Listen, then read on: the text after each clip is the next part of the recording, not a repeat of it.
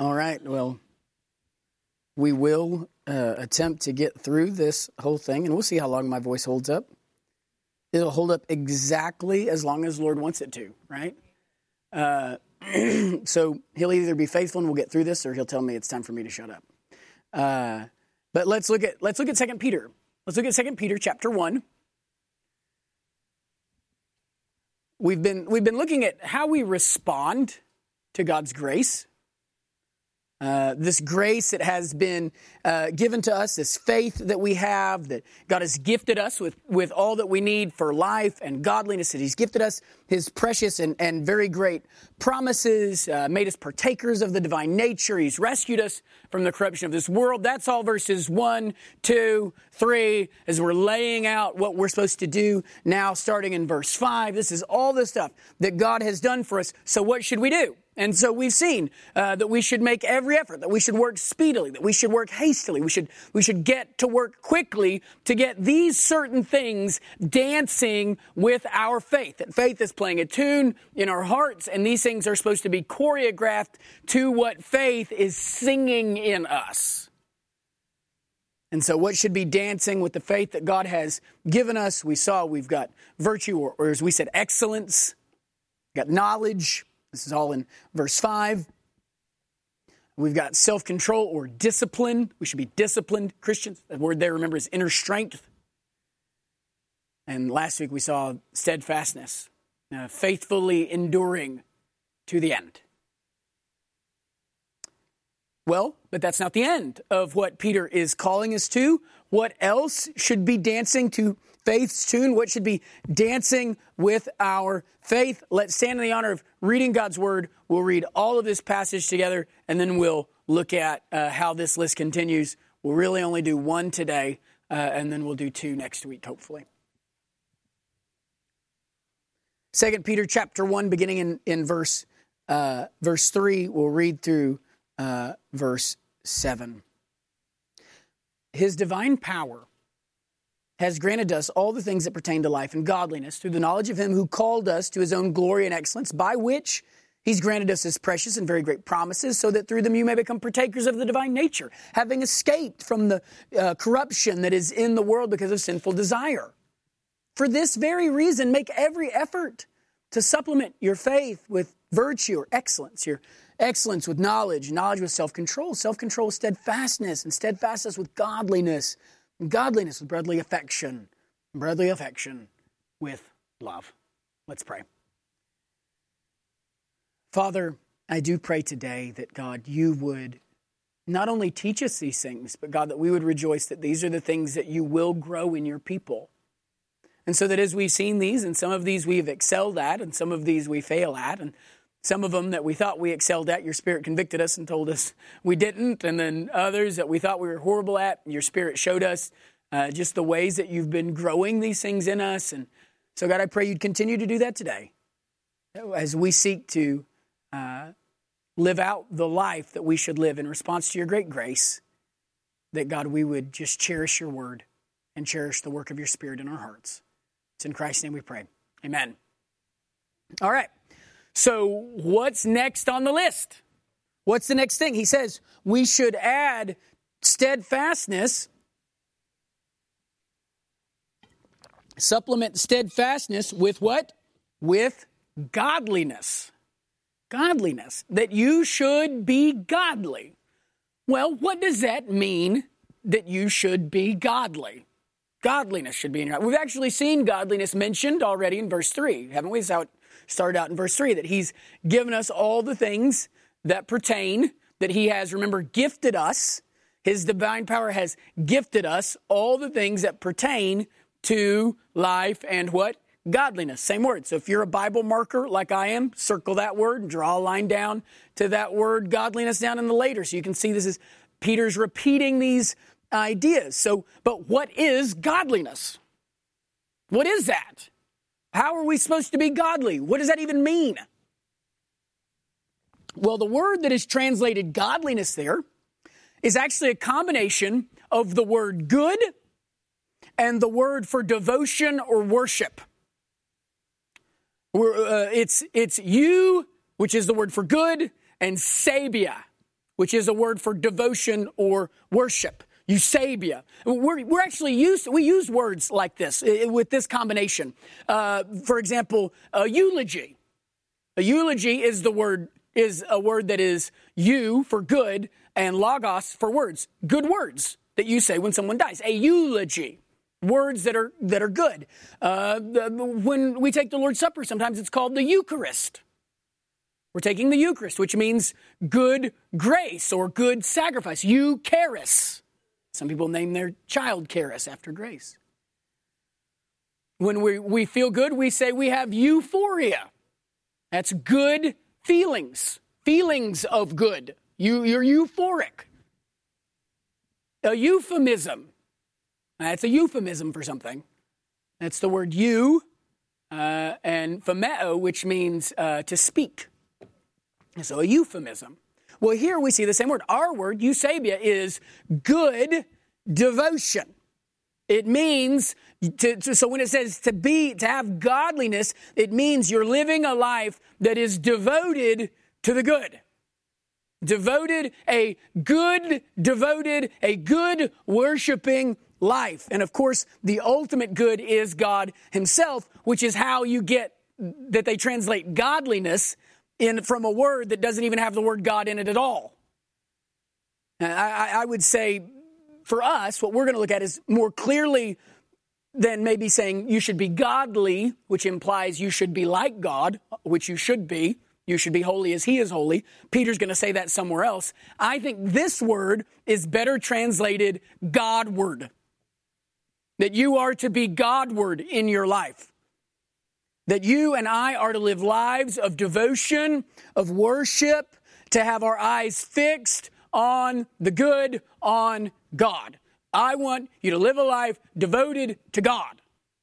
That's what you're supposed to do. Not just be godly. That's, again, another thing, maybe a different sort of focus. I want you to be Godward. Your eyes are devoted to God. Your mind is fixed on him. Fixed on the Lord. You are to live a Godward life. So what do we do now that we know? We've seen you excel, you be a sponge, you be disciplined, you endure faithfully, and now we see live a Godward life. Well, what does that even mean? I think that's a little bit easier to understand than being godly. What does it mean to be Godward? Well, the best way to describe what it means to be Godward is to look at places where God told us what it means to be Godward. In other words, let's go to other texts that use this word and see if it describes it there. Now, an interesting side note for those of you who are partakers of random Bible facts, which is normally all that people care about. Paul does not use this word godliness or godly in his letter to the churches. He only talks about godliness. He only uses this word for godliness in his pastoral letters. I think that shows us just how paramount it is for pastors to live lives devoted to God.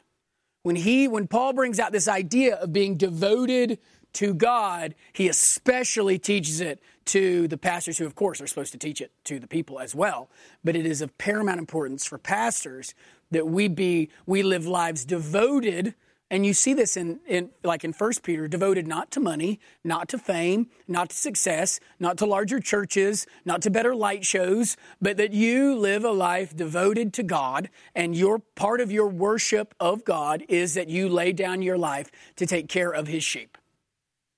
That's a whole nother sermon that will probably be added to our Africa sermons next time we go. But what do we learn about godliness from other scriptures, about Godwardness, about living a Godward life from other scriptures? One thing we learn that I think is important is that a Godward life can be faked. That it is something you can appear to have, but that what shows whether or not you're living a Godward life isn't what you say, but how you act. Your actions will show whether or not your life is really devoted to God. Because if I took a poll in here and said, who wants their life to be devoted to God, everyone would raise their hand.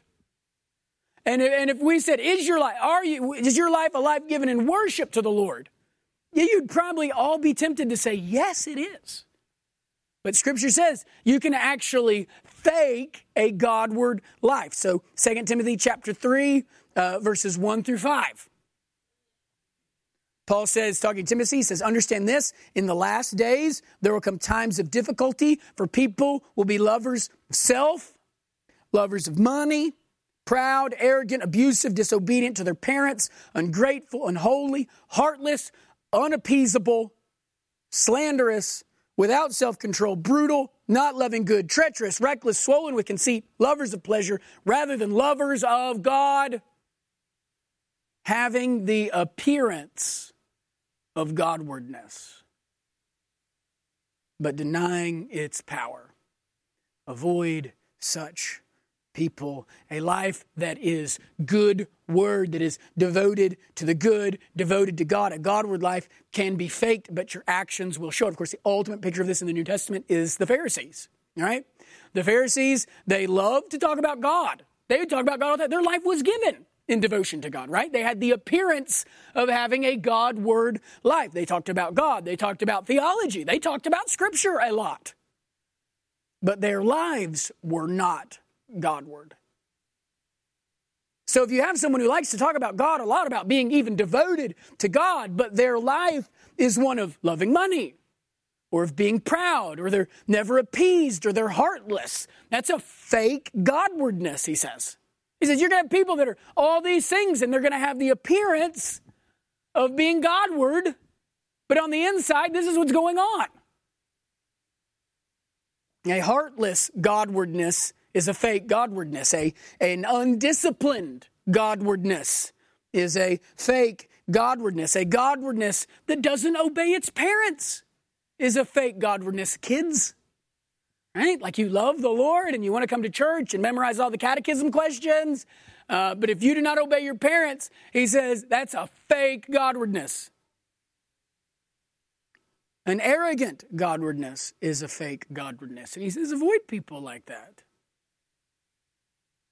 And certainly make sure you're not someone like that. So the Godward life can be faked, but it will be revealed by our actions. If you're living an unrighteous life, you can't live unrighteously and yet have a life that is Godward. It doesn't happen. A Godward life will be evidenced by righteousness in our lives.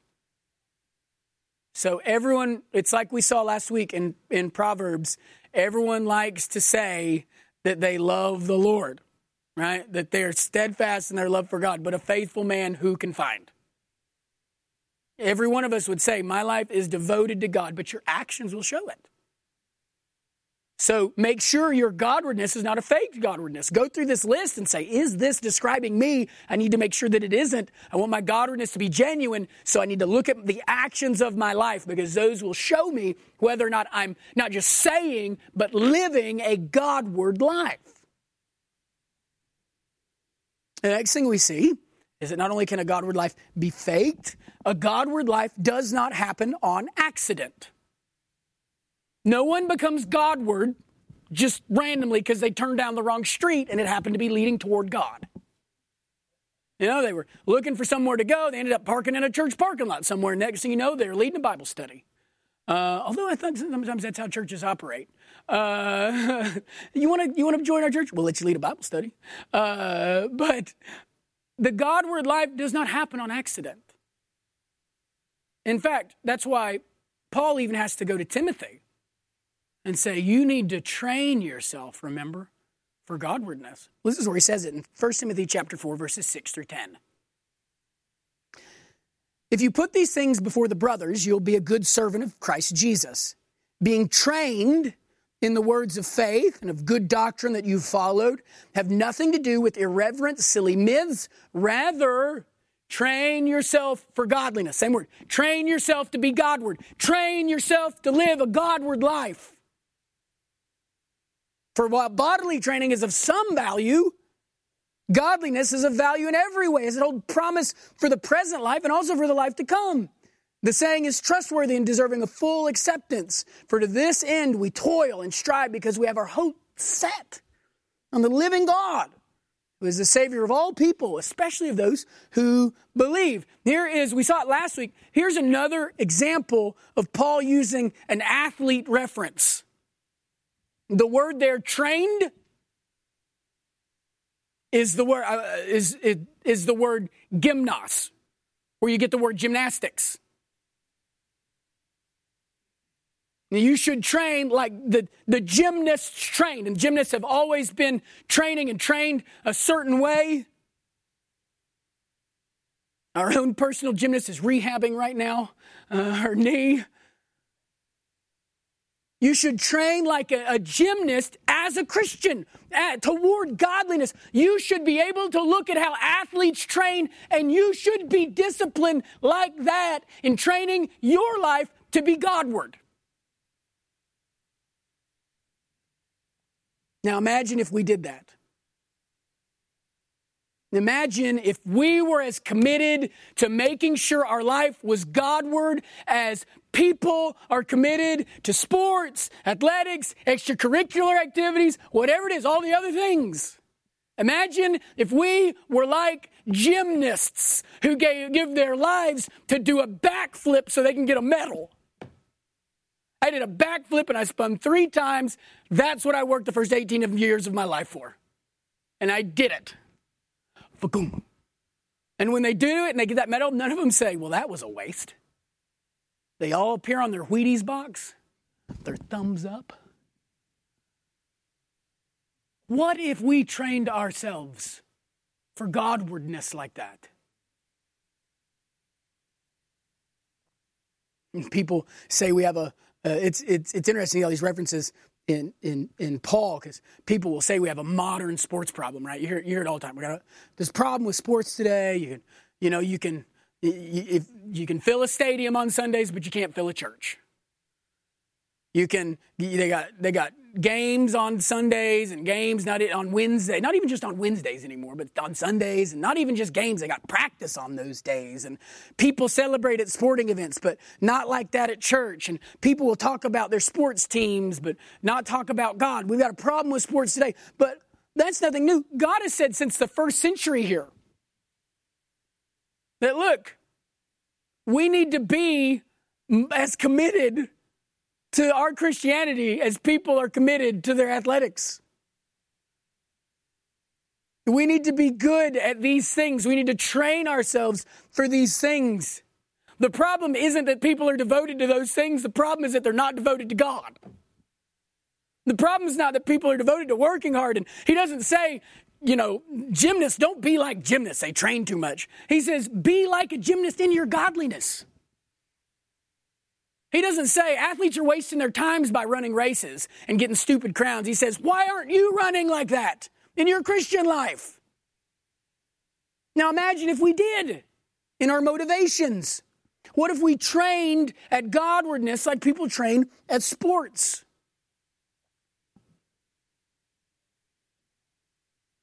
What if we as people or as parents spend as much time and effort in those things? And what's crazy about godliness and Godwardness is that it always pays off.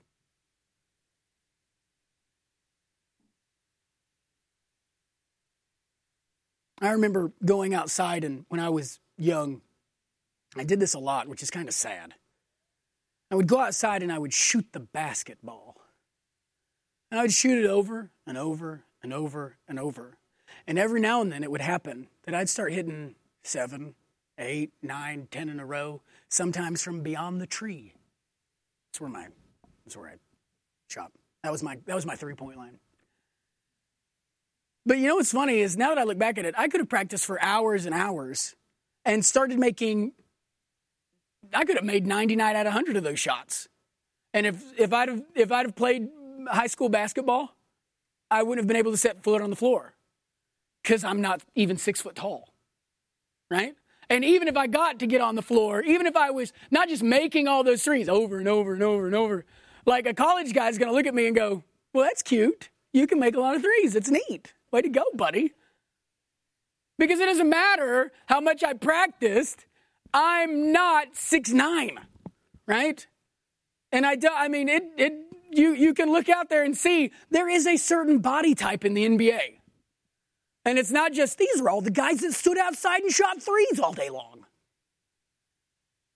And yet you have people training. I trained for that. I wanted to be that. And then I wasn't any good at it, so I quit training at it and trained at something else. But if you train yourself for godliness, if you discipline yourself to have a Godward life, it will never fail you. What if we disciplined our kids and ourselves to the same degree we discipline them in sports or in their education? What if we made them be just as committed to reading and knowing and practicing their Bibles as we are making sure they do their homework? Or making sure that they go outside and practice hitting the ball or practice pitching or practice shooting? What if we set ourselves down for Bible practice? What if we were able to say of our lives, okay, it's time for Bible practice. I've got to train myself to be godly. Let's grab our Bibles, kids, and we're going to get in them for the next hour. All right, ready to go. Or you could say to your kids, hey, you practiced your Bible today? Where we had to tell people, sorry, we can't make it to that this week because our family has Bible practice on Tuesdays and Thursday nights. We can't, I'd love to be able to make it, but that's the night our family really devotes themselves to making sure we're Godward, so we're going to practice reading our Bibles those nights. You don't have church? You have church that night? No, we don't have church that night. We're practicing. We're training ourselves to be devoted to God. Not church. Practice. Not church. Practice. I mean, the internet is full of videos. I know because I look at it. The internet is full of videos where parents and people want to see how to coach things. You can go on. Don't do this because it'll get you in a loop. I can't get out of these loops. I have to call Brian and say, Brian, get me out of the loop. Because it's so interesting. They will have videos how to coach soccer, how to coach baseball, how to coach basketball, how to coach swimming. That's an interesting video.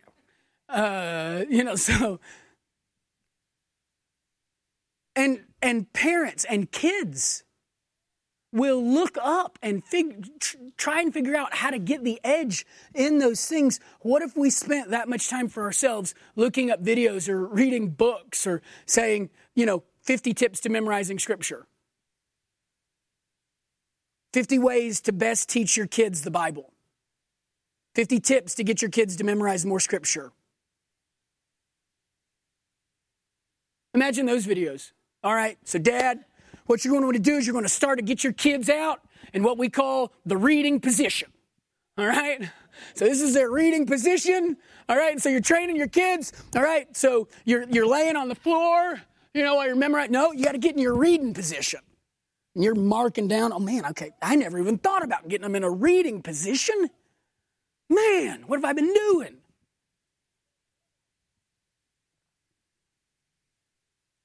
Why is it that if it's an extracurricular activity for school, if that's got something scheduled, that can't be missed? But church on Sundays or Wednesdays, that's the optional thing. Often replaced by those things. The reason is it's because our lives are often not as Godward as they need to be. And so then we're surprised when our kids' lives aren't as God devoted. Because remember, that's what Godward means. Devoted to God. Your life is showing your kids and showing yourself what you are devoted to, because one thing always kills the other. One thing always supersedes the other. And so then our lives aren't Godward, and then their lives aren't Godward. In the end, we've wasted the whole reason that we're here.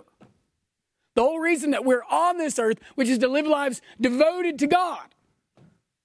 Lives of worship as His image bearers, what it was supposed to be. And we've had devoted lives. It's not like we're just running around hurry-scurry. We've just chosen to devote them to 100 meaningless things. Meaningless.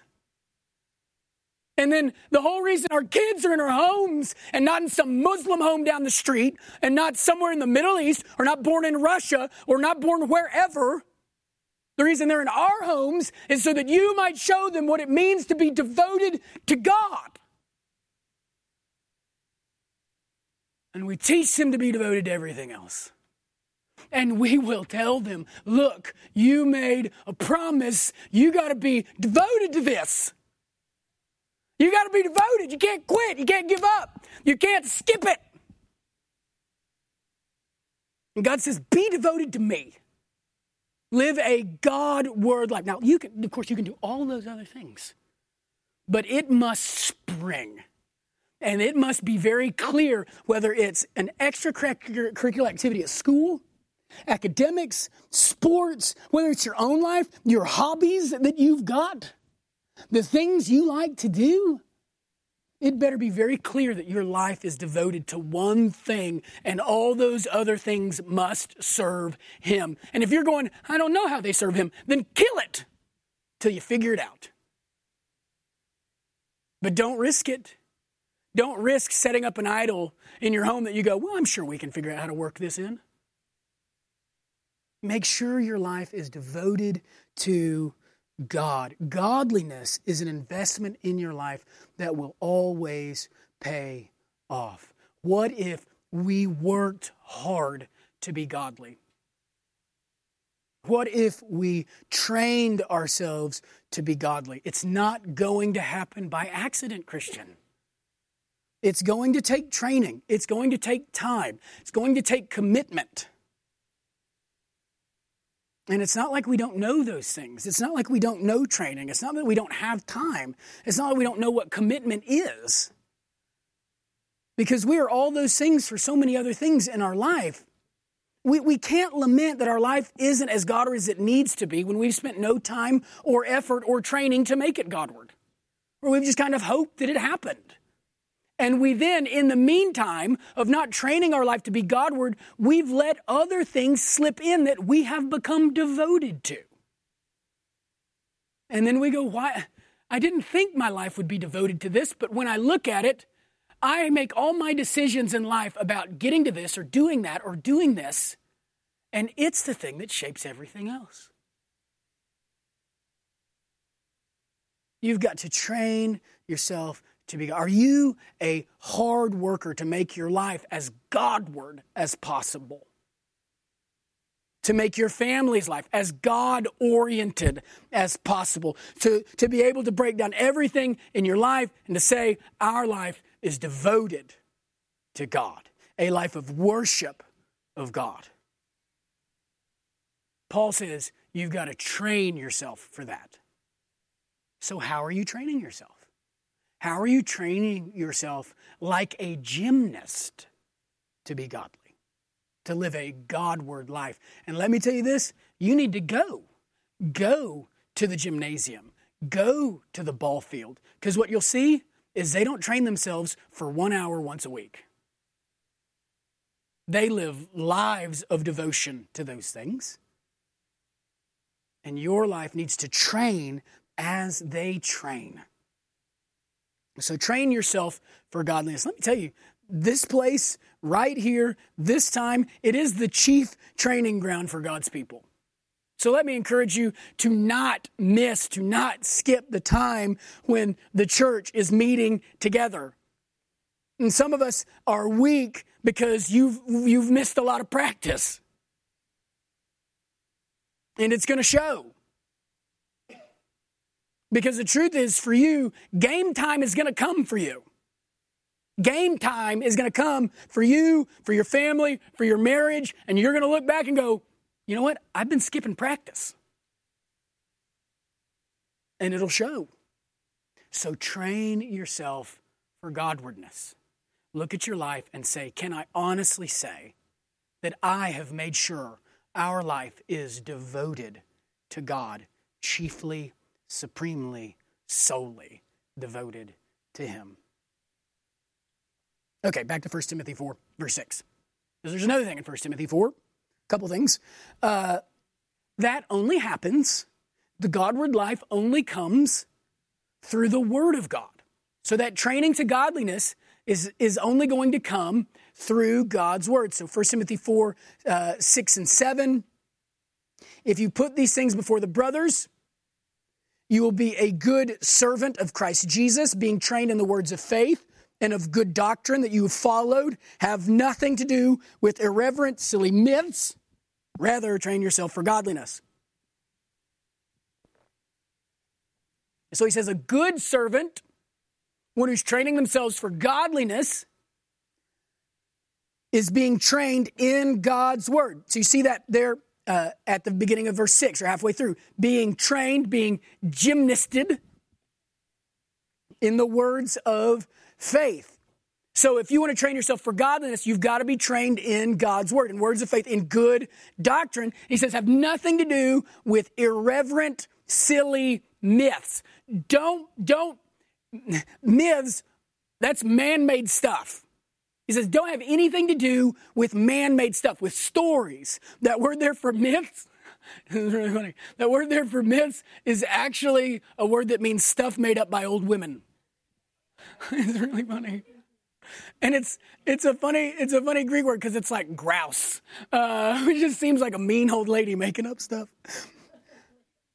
He's saying, stay away from stories that are made up by old women. And I think there's a reason he's saying it like that, because what he's saying is that stuff's not real. It's a myth. And I even think the word myth sometimes puts a little bit too much honor on the word. This is stuff old women have made up. And he says those things are irreverent. Irreverent, silly myths. That's why that silly myths is just one word. Stuff made up by old women. Those things are irreverent. They're common. They're base. That word there, translated irreverent, is a word that just means something you put your foot on.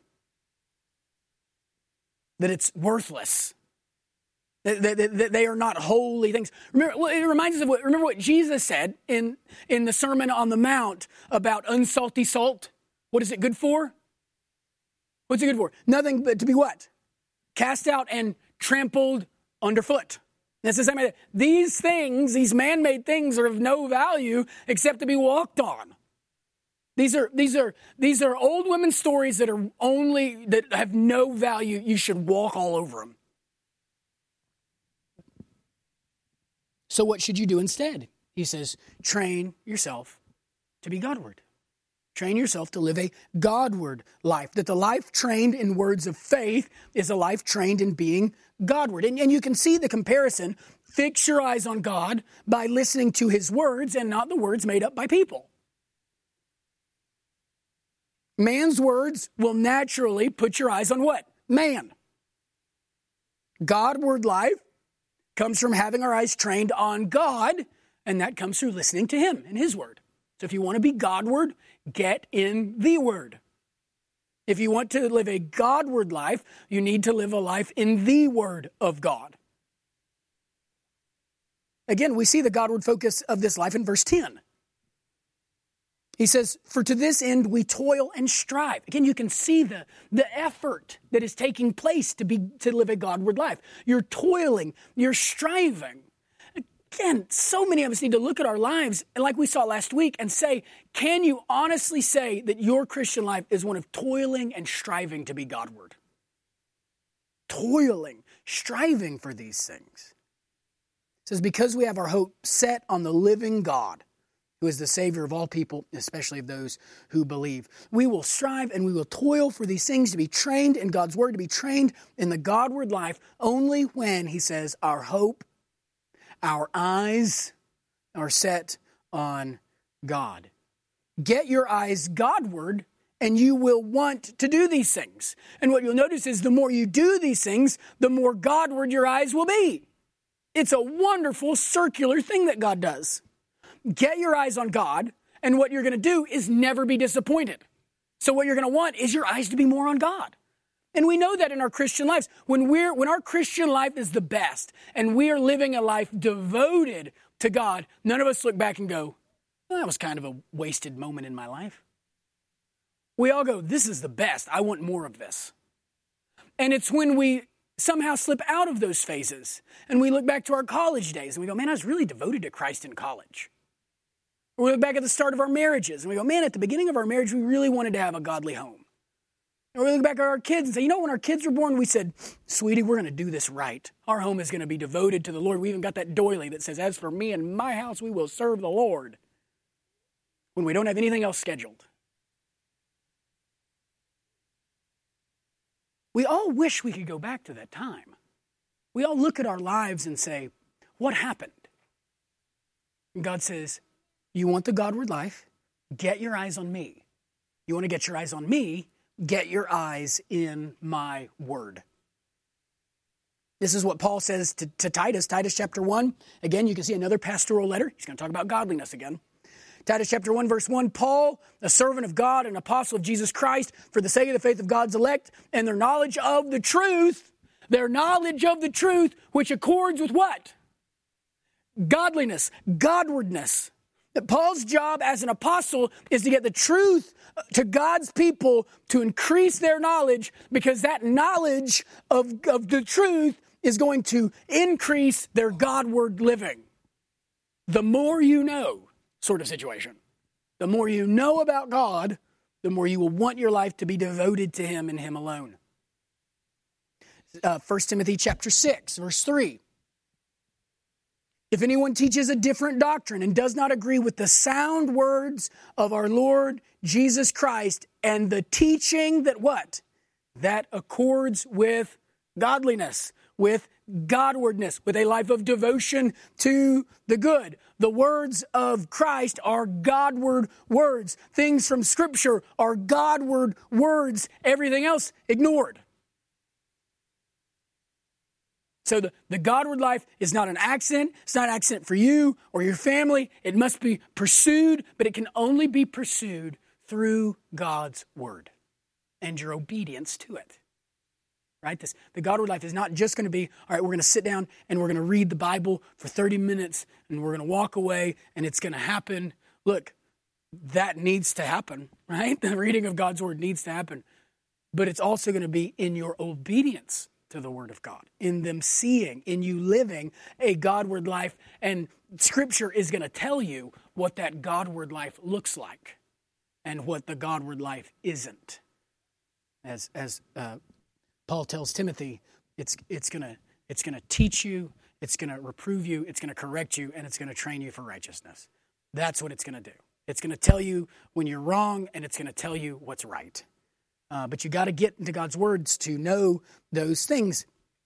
And then the last thing, a Godward life is the only unwasted life.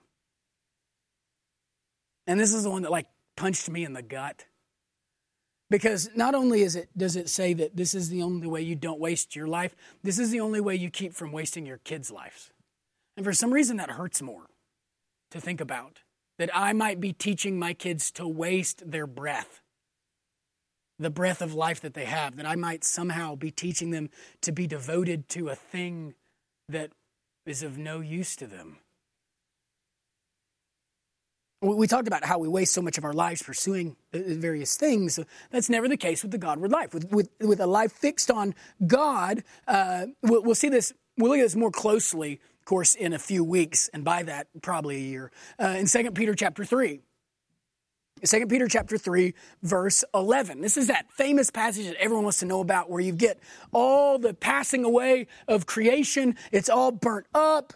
The heavens are burnt up, the earth and its works. And Peter says that there are things, though, that aren't burnt up.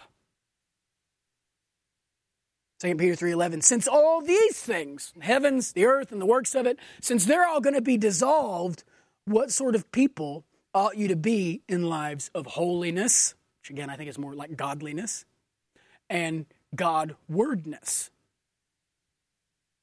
Since all those things dissolve, why not pursue the things that don't dissolve? If you've had a life devoted to this thing and it's burnt up, then you go, what have I devoted myself to? He says, look, devote yourself to God and it's never going to burn up. You're never going to look and say, I've wasted my life because it's gone. It's not even real. I don't take it with me, sort of idea. And he says, what doesn't dissolve? A holy life. It doesn't dissolve. What doesn't dissolve? A Godward life. If you fix your eyes on this world, if these things are your hope, they fade. They waste away. They are dissolved by the holy wrath of God. But the life that is fixed on God, the Godward life, is a life that will stand when everything else in creation is dissolved. And like we said before, I've never heard anybody say, you know the mistake I made? Putting too much emphasis on God in my life or in my family's life. Now, I've heard the other. I've heard the other. I've had parents mourn the loss of time, the wasted days, the foolish things that they taught their kids, how their own lives taught their kids that things are more important than God. And the worst thing that happened for the parents is this is the one time that the kids listened. And the kids learned. I've seen men who worked and worked to make a living for their family, putting hours and hours and hours at their job, not having time to teach their kids. I've had people talk about how they wasted their life. Here they are 50 and 60 and their jobs are over and they've got money, but they wasted their life and they can't get it back. But I've never had anyone disappointed that they spent too much time with their eyes on God. The only life that isn't wasted in this world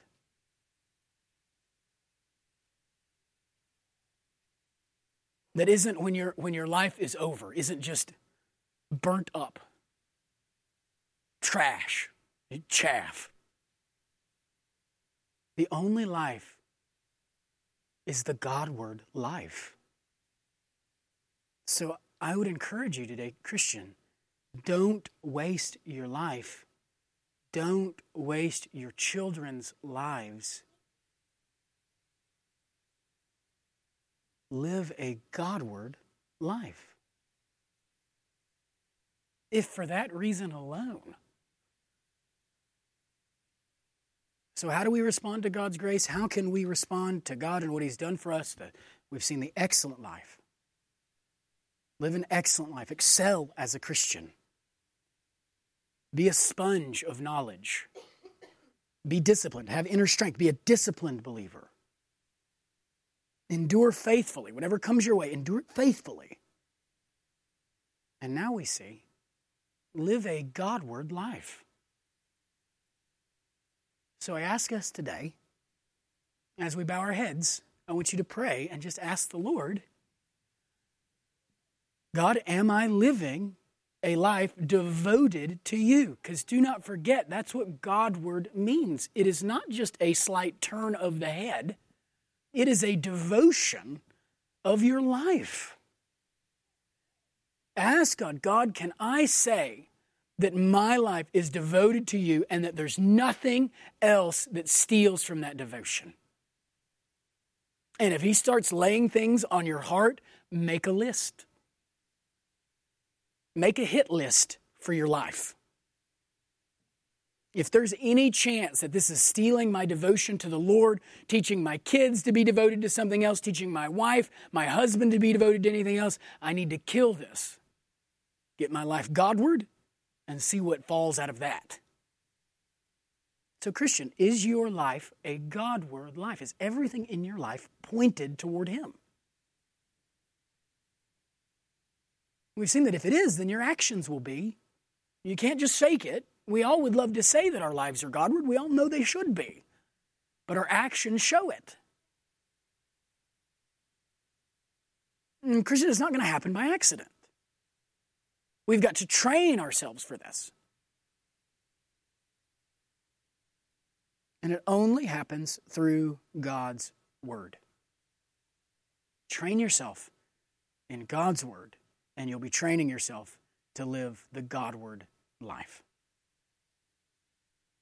Because as we remember, the Godward life is the only unwasted life.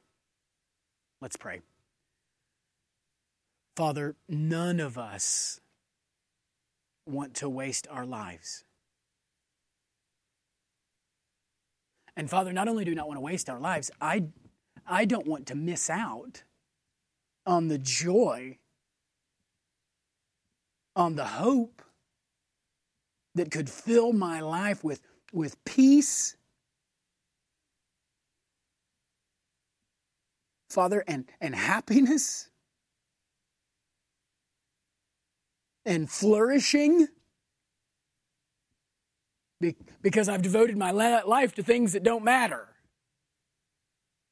I want to be devoted to you because of what you've done for me. How could I not? How could we not say, I'm going to clear the slate of my life. I'm going to get rid of everything. I'm going to make sure I'm devoted to you, and then I'll see how the other things can fit into that. But I'm not going to squeeze you into a space. I'm going to make sure that my life is devoted to you, that it is a Godward life. Please, Father, give us wisdom, because this is very much a matter of wisdom. And give us a love for you, a love for your salvation. And Father, I thank you for this word that is able to grab our eyes and pull them upward even now. I pray you would be glorified in all that we do, especially in how we respond to you as you tell us to fix our eyes on you. It's in Christ's name we pray. Amen.